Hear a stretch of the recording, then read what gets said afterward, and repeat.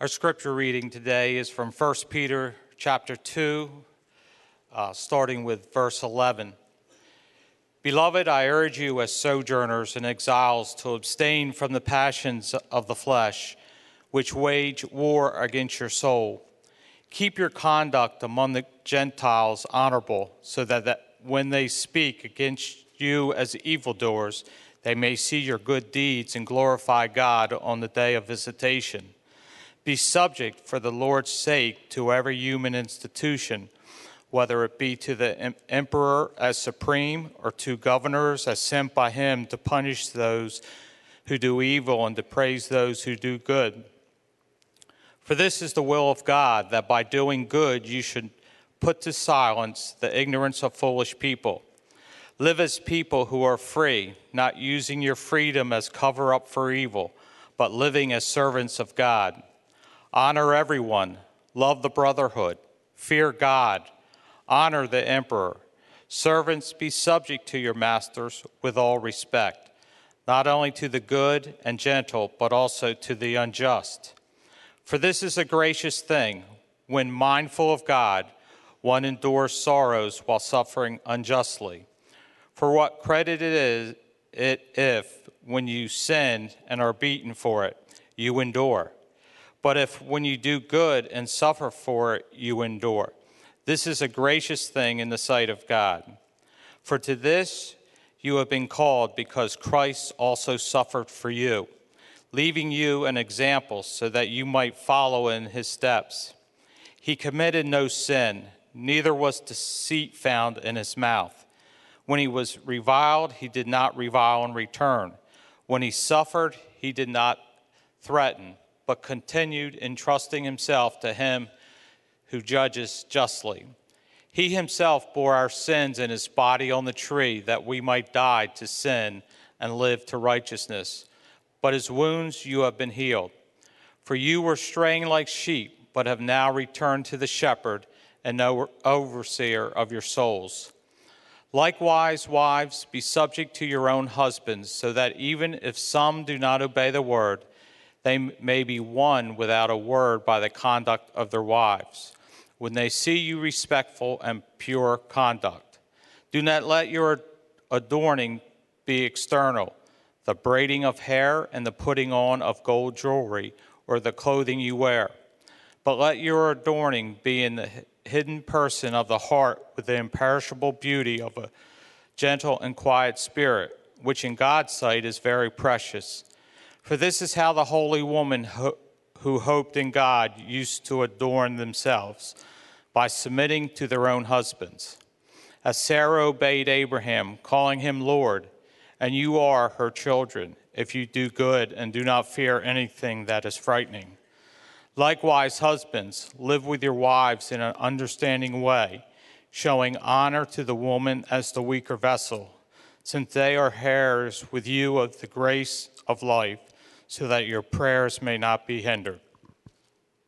As a rafting run, the Nantahala is not that difficult of a river. It's got some class 2s and then one at the end, which used to be a class 4, and then they downgraded it to a class 3 called Lesser Wesser. And as a guide, you go through the entire rapid, the entire run, knowing that at the end you're going to face Lesser Wesser. And Lesser Wesser is somewhat forgiving. There are a few things you have to know about it. For instance, there's a large rock called Billboard Rock, where you have to go kiss the rock. In other words, you need to brush it. If you do that, it'll put you in a good place. However, if you miss it, you will get plastered on Billboard Rock. The thing with Lesser Wesser is you have to either go in forward or go in backwards, but go in boldly. Don't go in sideways or you're swamped. After hearing that passage read, you may have sensed that we're hitting a Lesser Wesser today. Now, I've known this since we decided to spend some time in 1 Peter that this was coming. And why do I call it a rapid?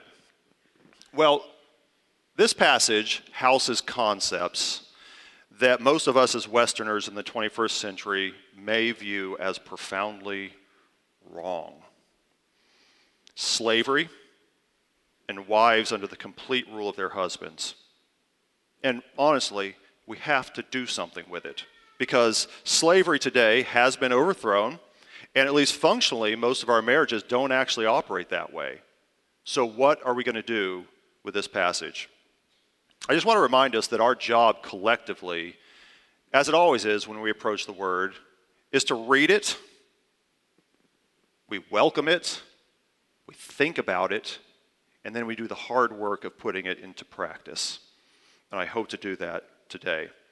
The key is humility, to acknowledge that this is the preserved Word of God and that Peter is an elder and we're going to sit at his feet and listen to him. I hope today that some of my pondering is respectful and careful. And if you disagree, as no doubt some will, that it will guide you to ponder it better yourself. So together, as we hit lesser Wesser, we're going to try to do so forward or backwards, but we're just going to go in boldly. And my prayer is that on the other side, we're going to leave aware of how to better love one another and have the fruit of the Spirit. So as we approach this rapid, this is actually a part of the whole passage, and I kind of want to spend just like 2 minutes getting us oriented at what comes before the passage about slaves, wives, and husbands. So the 2-minute version. First of all, verses 11 and 12 gives us basically what we could call lifestyle evangelism. We are to keep our conduct among the Gentiles, so the Gentiles would be the unbelieving people of the time, honorable, so that when they speak against you as evildoers, they'll see your good deeds and glorify God on the day of visitation. So we are supposed to live in such a way that the gospel is attractive. The hope is to live in a way that even people who do not believe, who are suspicious of you, will have to acknowledge that we had virtue. Peter was very, very concerned that what is at stake, what is at issue, is Jesus, not bad behavior. The hope is when Christ returns, and that's what it means by the day of visitation, that when he returns, some of those unbelievers will have seen your virtue and have come to faith. And at least if they reject it, it's not because of your bad behavior, and it will witness against them. Lifestyle evangelism. Verses 13 through 17 speak of submission to a lawful government. Be subject for the Lord's sake to every human institution, whether it be to the emperor as supreme or to governors as sent by him to punish those who do evil and to praise those who do good. And so every government is a human institution, and as such, it will have flaws in it. But they do serve a purpose, and Peter mentions a few of them right here. He says that they can punish evil and reward good or praise good. Now, Peter and the recipients of this letter lived under Claudius and Nero. Well, that name may ring a bell to you. This was before the wide-scale Neronian persecution, but it was still a time that was very hostile to a young religion. Even in that environment, it is God's will that Christians do good and thus put to silence the ignorance of foolish people. But in the face of a powerful government that's very unlikely to change, Christians still can live, as many of them do today in parts of our world. And so, during this time, even in these less ideal situations, Peter says that we are to treat everyone that we meet with dignity. We're to love God's people. We're to revere God, and we're to respect the government. That was a very, very quick summary of the first part of this passage. And so now we're going to hit lesser Wesser. Shifting to slaves, wives, and husbands, starting in verse 18. Before we dive into it, I'd like to think about two questions that I think are going to give us kind of a framework in our pondering.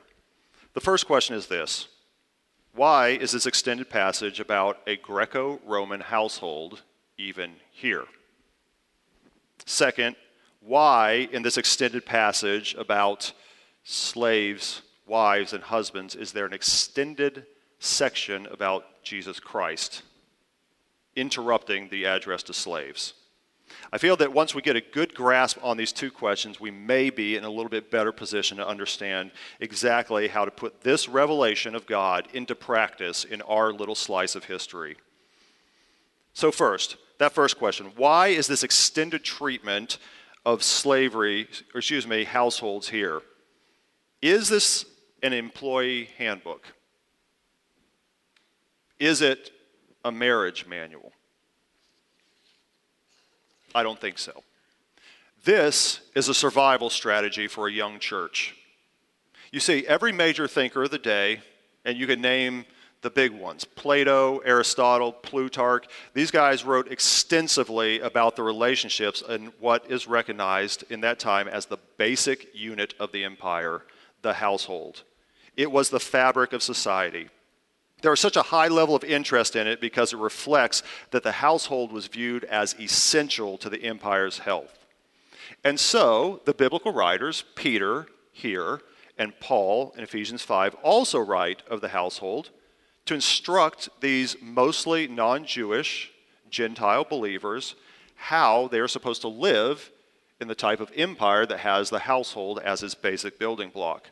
To avoid it would have been absolutely disastrous for a young church, and here's why. When a Christian switched their loyalty from the deity Caesar to God, the question arises, and particularly if they're switching to a scorned, crucified God, as the writers of the day called Jesus, the question arises, how can somebody with that kind of split loyalty, a loyalty that shifted from Caesar to God, how could that kind of person live responsibly in the empire? How could they live responsibly in the household? Because if they cannot, this new religion needs to be crushed. It would never take root. The amount of writing shows that any newly formed religion had to grapple with the Greco-Roman household concept. So how do the apostles engage with the household? Well, we see that they do so by upholding the standard distinctions that are often written about. And so you'll see slave, master, husband, wife, parent, child. But they affirm it, they keep the distinctions, but they never simply affirm it. They never affirm what the contemporaries are writing about it. So as they do affirm that these distinctions exist, they also plant an entirely new motivation and identity within it. And as history shows, this new motivation and identity was so powerful that it eventually overturned the whole system. So to answer the question, why is an extended passage about Greco-Roman households here in our scriptures today, is because it dominated the landscape at that time. Everything social, everything political, and a young Christianity had to reckon with it. As we ponder it, we must do so with an awareness that our political atmosphere and our social atmosphere has changed. So Christianity has firmly taken root. The government is not looking to crush it based on how it supports the social system. And that household code is no longer affirmed as the ruling virtue, but as regressive. So getting from then is always kind of tricky. But I think that we can start to do so by seeking the transformational truth that Peter has planted within this and applying that truth to our family and social structures as they exist today. That is why it is here. Second, why does an extended passage about Christ interrupt an address to slaves? It was read in your hearing just now. So we're cruising along, he's talking to the first person, the slave group, and all of a sudden you have this extended passage about Christ. Bam, it interrupts it with some serious Christology. 5 times in these 5 verses, Peter quotes or echoes Isaiah 53. I tell you, it deserves its own message. I'd love to get to it on its own sometime. It emphasizes, Isaiah 53, Jesus' response to suffering. And that is what Peter emphasizes here as well. Here's how he did that. Jesus did not commit sin. Second, he did not retaliate. He didn't threaten. Third, he entrusted himself to God. Now, this is a pattern of suffering, of righteous suffering. Those 3 things: not sinning, not retaliating, and trusting God. One of the philosophers of the day, and his name was Seneca, and you're going to hear that I talk a lot more about these philosophers because it's been a while since I've run into a passage that you had to be so aware of what was going on in the background. One of the philosophers of the day, writing in reference to the households, said this: We have to come by the goal of a supreme good to which every one of us must strive and to which all our acts and words may have reference, just as sailors must guide their course according to a certain star. So the philosophers of the day thought that there was this supreme good, this virtue that everybody should pursue. Peter agrees with Seneca that a guiding star is needed. And as those who have been born again to a living hope through the resurrection of Jesus Christ from the dead, chapter 1, verse 3, that guiding star is Jesus Christ. Referring to Isaiah 53, the suffering servant, Peter holds up Jesus as a model for how to live a dignified life of freedom, even in an oppressive system. The suffering Jesus passage stands in the middle of this household passage as the guiding star, not just for the slave, but for all who profess Christ. In identifying with the suffering servant will touch every believing member of the household, both the ones with no or little power, the slave and the wife, as well as the one that has some social advantage, the husband. The order is important as well as the amount that is written. The slave is addressed first of all, not just because the slave was the lowest in that household, but because Peter wanted us to realize that the slave was a model for all Christians. And in chapter 2, verse 16, we are referred to, every one of us, as servants of God. And so then he moves on to address the wives who had more social standing, then finally the husband. And he was addressed with the least words, not because he gets off the hook or gets a free pass, but because his situation was less vulnerable. So let's talk about slaves. Peter uses the word here, household servant. Your translation may say servant, not because they weren't slaves, they were, but because the focus is on a household, so hence a household servant.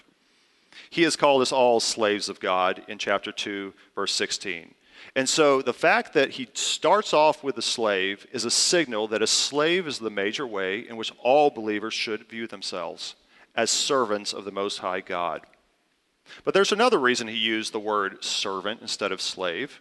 It connects us to the passage that he wants to connect us to, and that's Isaiah 53. Isaiah 53:11 speaks of the righteous one, my servant. Now, as it said, he's going to go and he's going to connect 5 different times with that passage.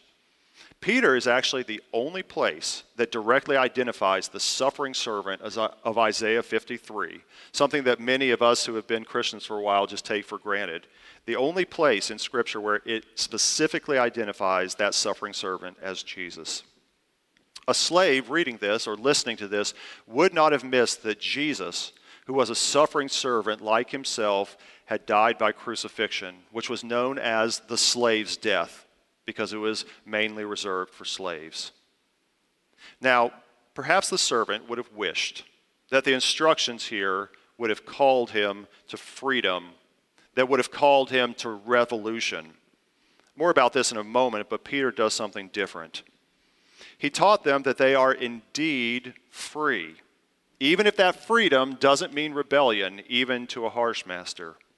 Their freedom lies in their ability to choose. To choose, not to sin, not to retaliate, but to entrust themselves to God. And as they embrace this new identity as a servant of God, not just a slave. His choosing to accept unjust suffering and to be rewarded for it by his true master did something amazing. It gave this slave dignity and elevated them. Because now they had agency. They had a choice. They weren't simply helpless. They could actually choose to accept unrighteous suffering and be rewarded with it. He now had an identity, not just a non-person in a household, but a servant of the Most High. This call to unjust suffering is emotional for us because it is a Christian pattern to try to right injustice, so this bothers us. We wonder why Peter, or any writer in the New Testament for that fact, won't fully attack slavery. But by affirming the household structure, they seem to actually affirm it. But as Miroslav Volf, who's an authority in culture at Yale in ancient times, writes, in a rather dense quote, but I think it's worth us noting, the call to follow the crucified Messiah was, in the long run, much more effective in changing the unjust political, economic, and familial structures than direct exhortations to revolutionize them would ever have been. For an allegiance to a crucified Messiah, indeed the worship of a crucified God, is an eminently political act that subverts the politics of dominion at its very core. You see, Peter was a realist. His job was to equip believers for the situation that they were in, not the one that Westerners 2,000 years later should think they should be in. Peter didn't hold out to the members of his household the hope of a revolution.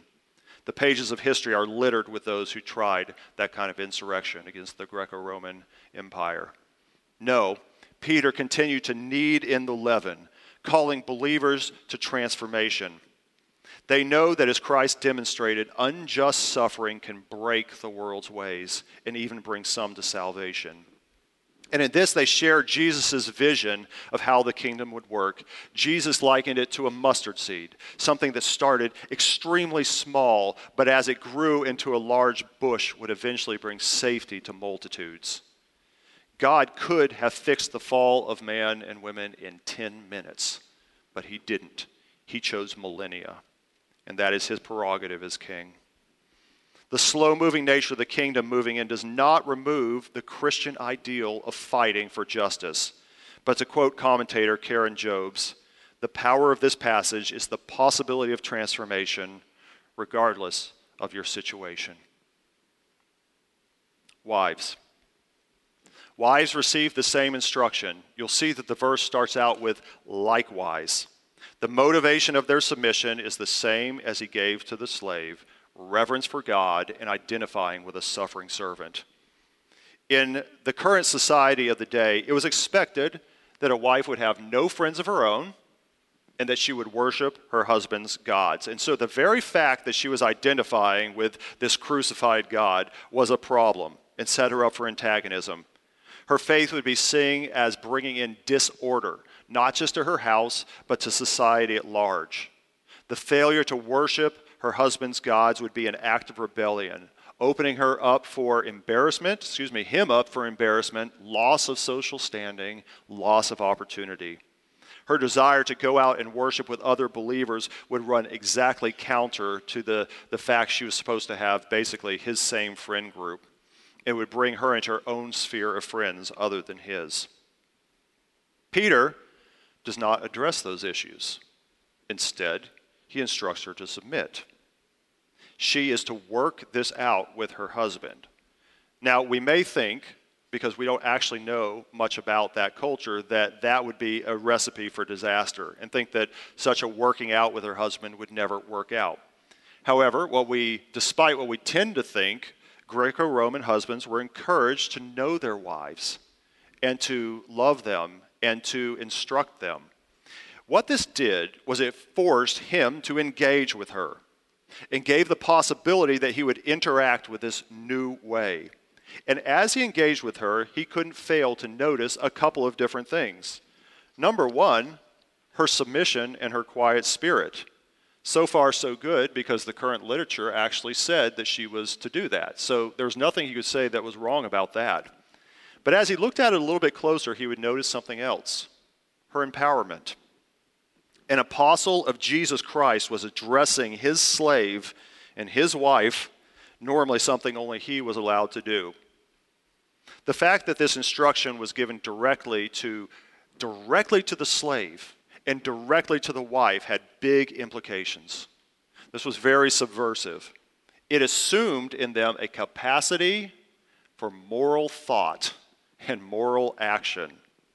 It was acknowledging them as free moral agents independent of him. Slaves were denied this agency outright. They were non-persons. And wives were supposed to have that kind of learning mediated to them by their husbands. Now, the genius of this strategy is that the head of the house couldn't fault the instruction itself to be submissive, but only the most perceptive would realize the far-reaching implications of aligning in this new identity with a suffering servant. The result of this is the potential for transformation. First of all, for those without power, so the slave and the wife, all of a sudden they are given elevation and dignity. The slave and the wife had a new master, and thus they had a new identity. And they were given a choice, agency for the first time. They had a choice to accept unjust suffering, be rewarded for it, and a choice to submit for God's sake. They had a choice, like Jesus, to not commit sin, to not retaliate, and to trust God. And this gave them unprecedented dignity. But there was another possible result. For the one who had power, the unbelieving householder, there was a silent witness. There was this possibility that he would be won by what has been called her silent witness. The scripture says that he may be won without a word, which this was also very, very culturally attuned because women were not supposed to instruct their husbands in that time. And so, what this does is protects her because it reinforces the prevailing idea of virtue. She is to clothe herself with inner strength and beauty. By clothing herself with inner strength and beauty, she was once again aligned with something that the philosophers of the day wrote about. It was a virtue of the day. But again, the motivation is flipped. It's not just virtue or some supreme good that she's supposed to do that for. No, as Proverbs write, charm is deceitful, beauty is vain, but a woman who fears the Lord is to be praised. So now, fear of God, not just some generic virtue, becomes her guide. This instruction also removes the possibility of her motives being questioned. The virtue of the day suspected a woman who dressed elaborately and hid behind, their words, cosmetics, as either being deceitful or seductive. It would make sense that if a Christian wife went out, especially if she was going to meet with a circle outside her husband's influence, that she would be dressed modestly. Getting all dolled up to go out could only be misread, and so this protected her. It also identifies her with the holy women of old, especially Sarah. It was also very common in that day for writers to give role models, and so Peter says, here, I'll give you one, Sarah. Genesis 18, verse 12. Now, Sarah was a strong woman.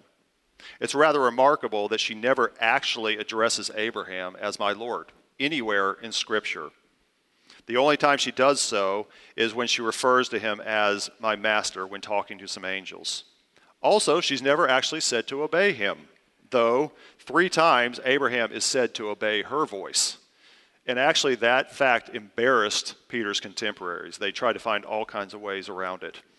However, she does submit to an agreement that they had made not for her to reveal that she was his wife when he was visiting a powerful king's court. Apparently, she was a very beautiful woman, and he was afraid that they would kill him for her. In this situation, by submitting to that agreement, Sarah is put in a frightening and helpless situation, though she has shown that she can fend for herself. In this situation, Abraham is very much like this unbelieving master who is walking not in wisdom. And Sarah is put in the position of a believing wife who is in that situation. But because she has trusted God, she's not to give way to fear anything that is frightening, and in turn bring further hostility and hatred into their home by her actions. When you look at this call to suffer like the suffering servant, plus this admonition for a wife to be subject to the husband, it actually raises an issue for us.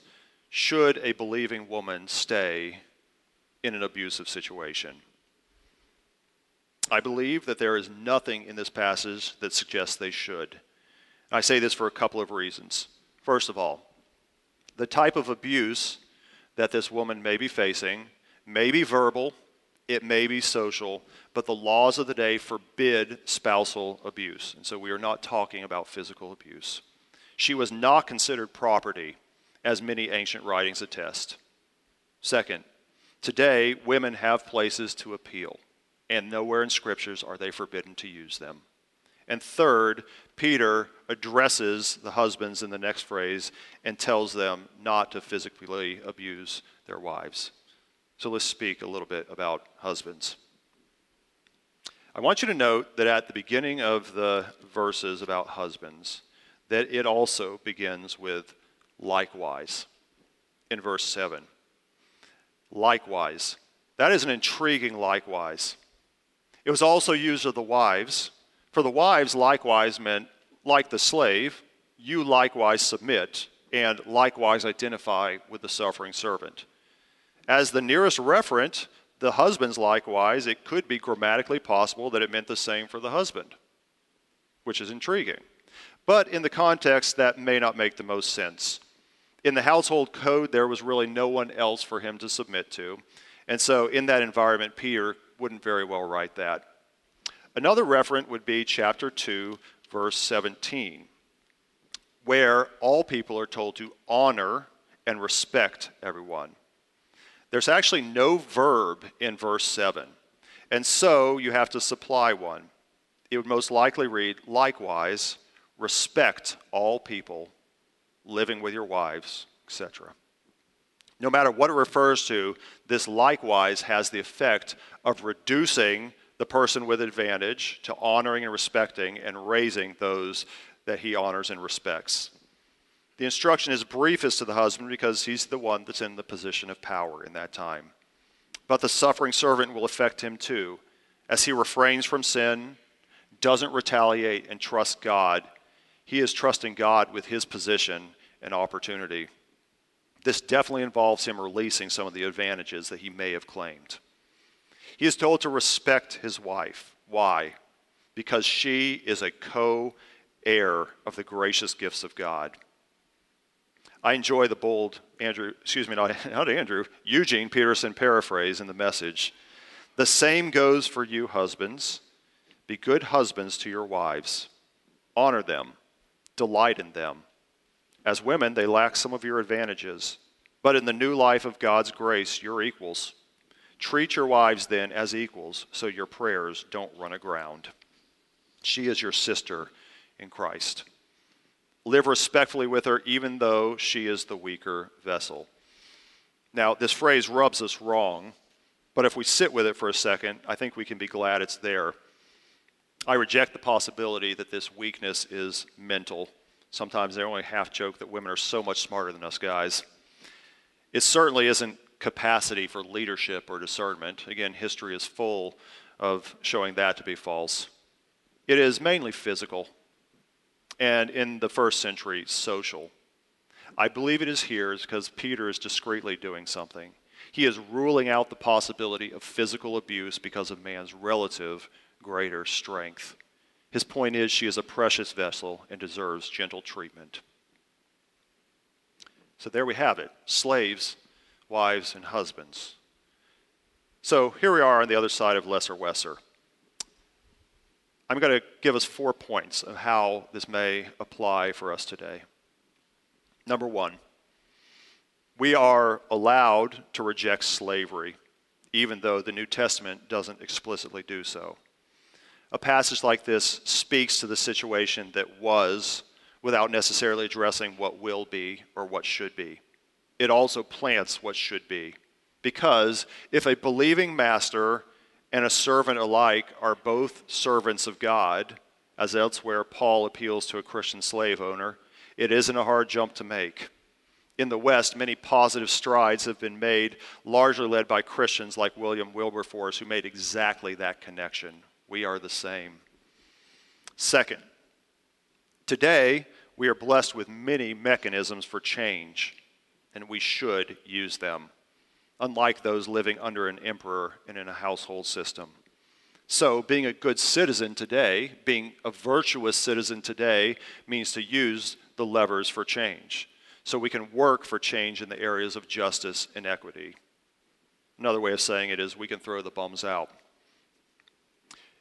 Third, if you're in an abusive situation, the law protects you.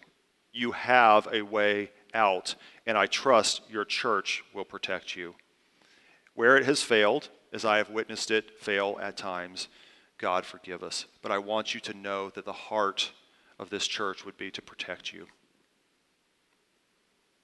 Third, we must do the hard work required to bring this passage, a passage like this, into our context. I think you will acknowledge that much has changed since then, and I would argue rightly. Slavery is abolished in the West, and women have full legal status and privileges, thankfully.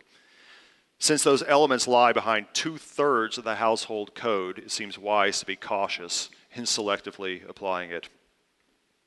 We should do all in our power to make sure that the accusations of bad behavior that Peter was so concerned about are not warranted for us today. Obviously, this means that spousal abuse, infidelity, and neglect have to be opposed and opposed vigorously. This is one of those areas in which our values and the wider society should overlap with ours. Another misuse that we need to weed out. We, and I'm speaking to us men, must seek to eliminate remaining misuse. This passage has been used to support both slavery and the right of a husband to get his way in the home. I have argued that this is a selective and bad application of this. If necessary, it is right, as the Southern Baptist Convention has done in the past, to repent over a soft stance on the institution of slavery.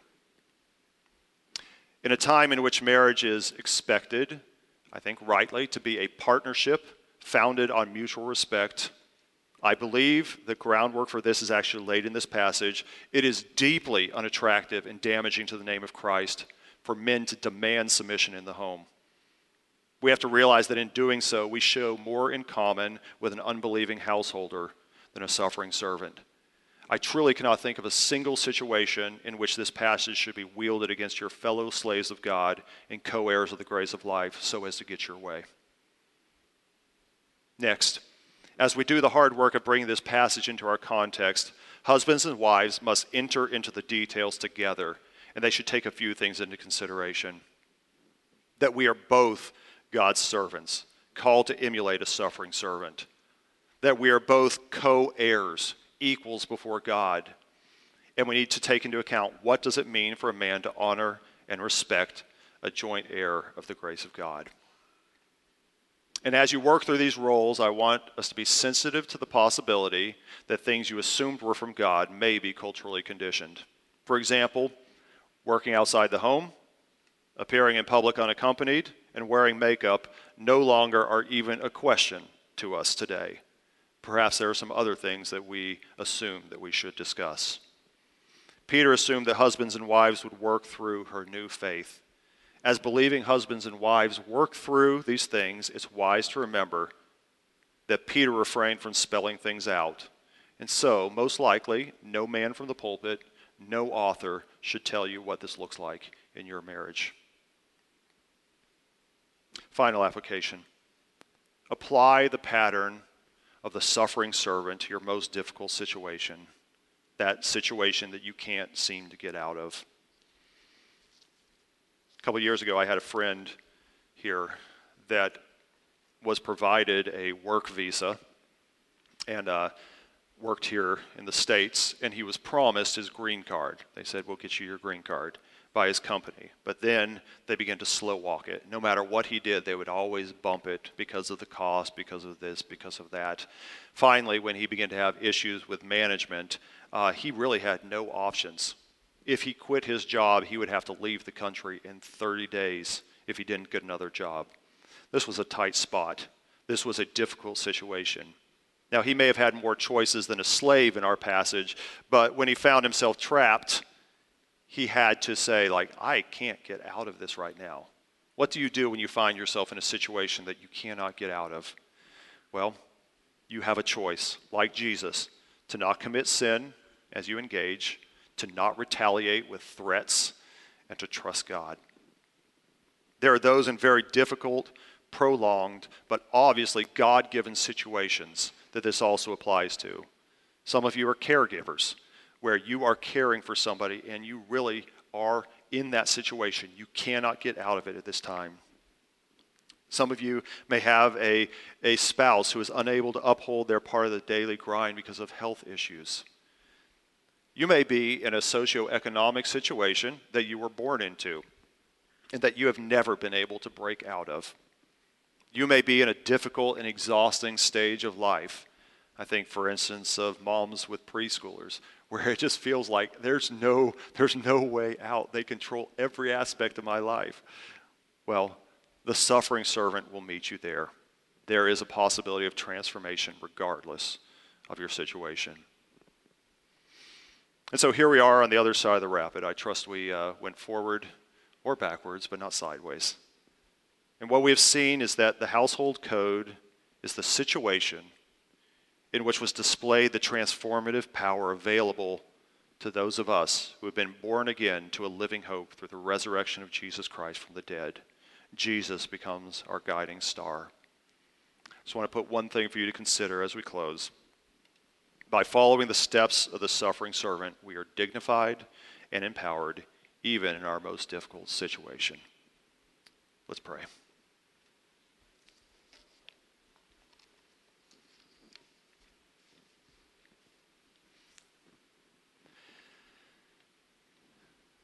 Father, we've read your word today. We've read difficult things. We've read things that furrow our brows that we don't know exactly what to make of.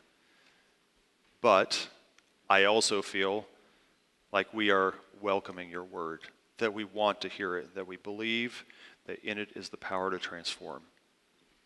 And so I pray today that you would go with your people, and that as they ponder, maybe with a little new eyes, that you would give them insight and wisdom. And I pray each of us, as we work hard to put this into practice, we know that your Holy Spirit is with us. And so we ask that he would guide us. And Father, I pray all this so that the end result would be that we love better, that we love harder, that we do not bring bad reflections on your name. And so I pray that all of us would love each other better and that the fruit of the Spirit would be more evident because of our time today. I pray these things in Christ's name. Amen.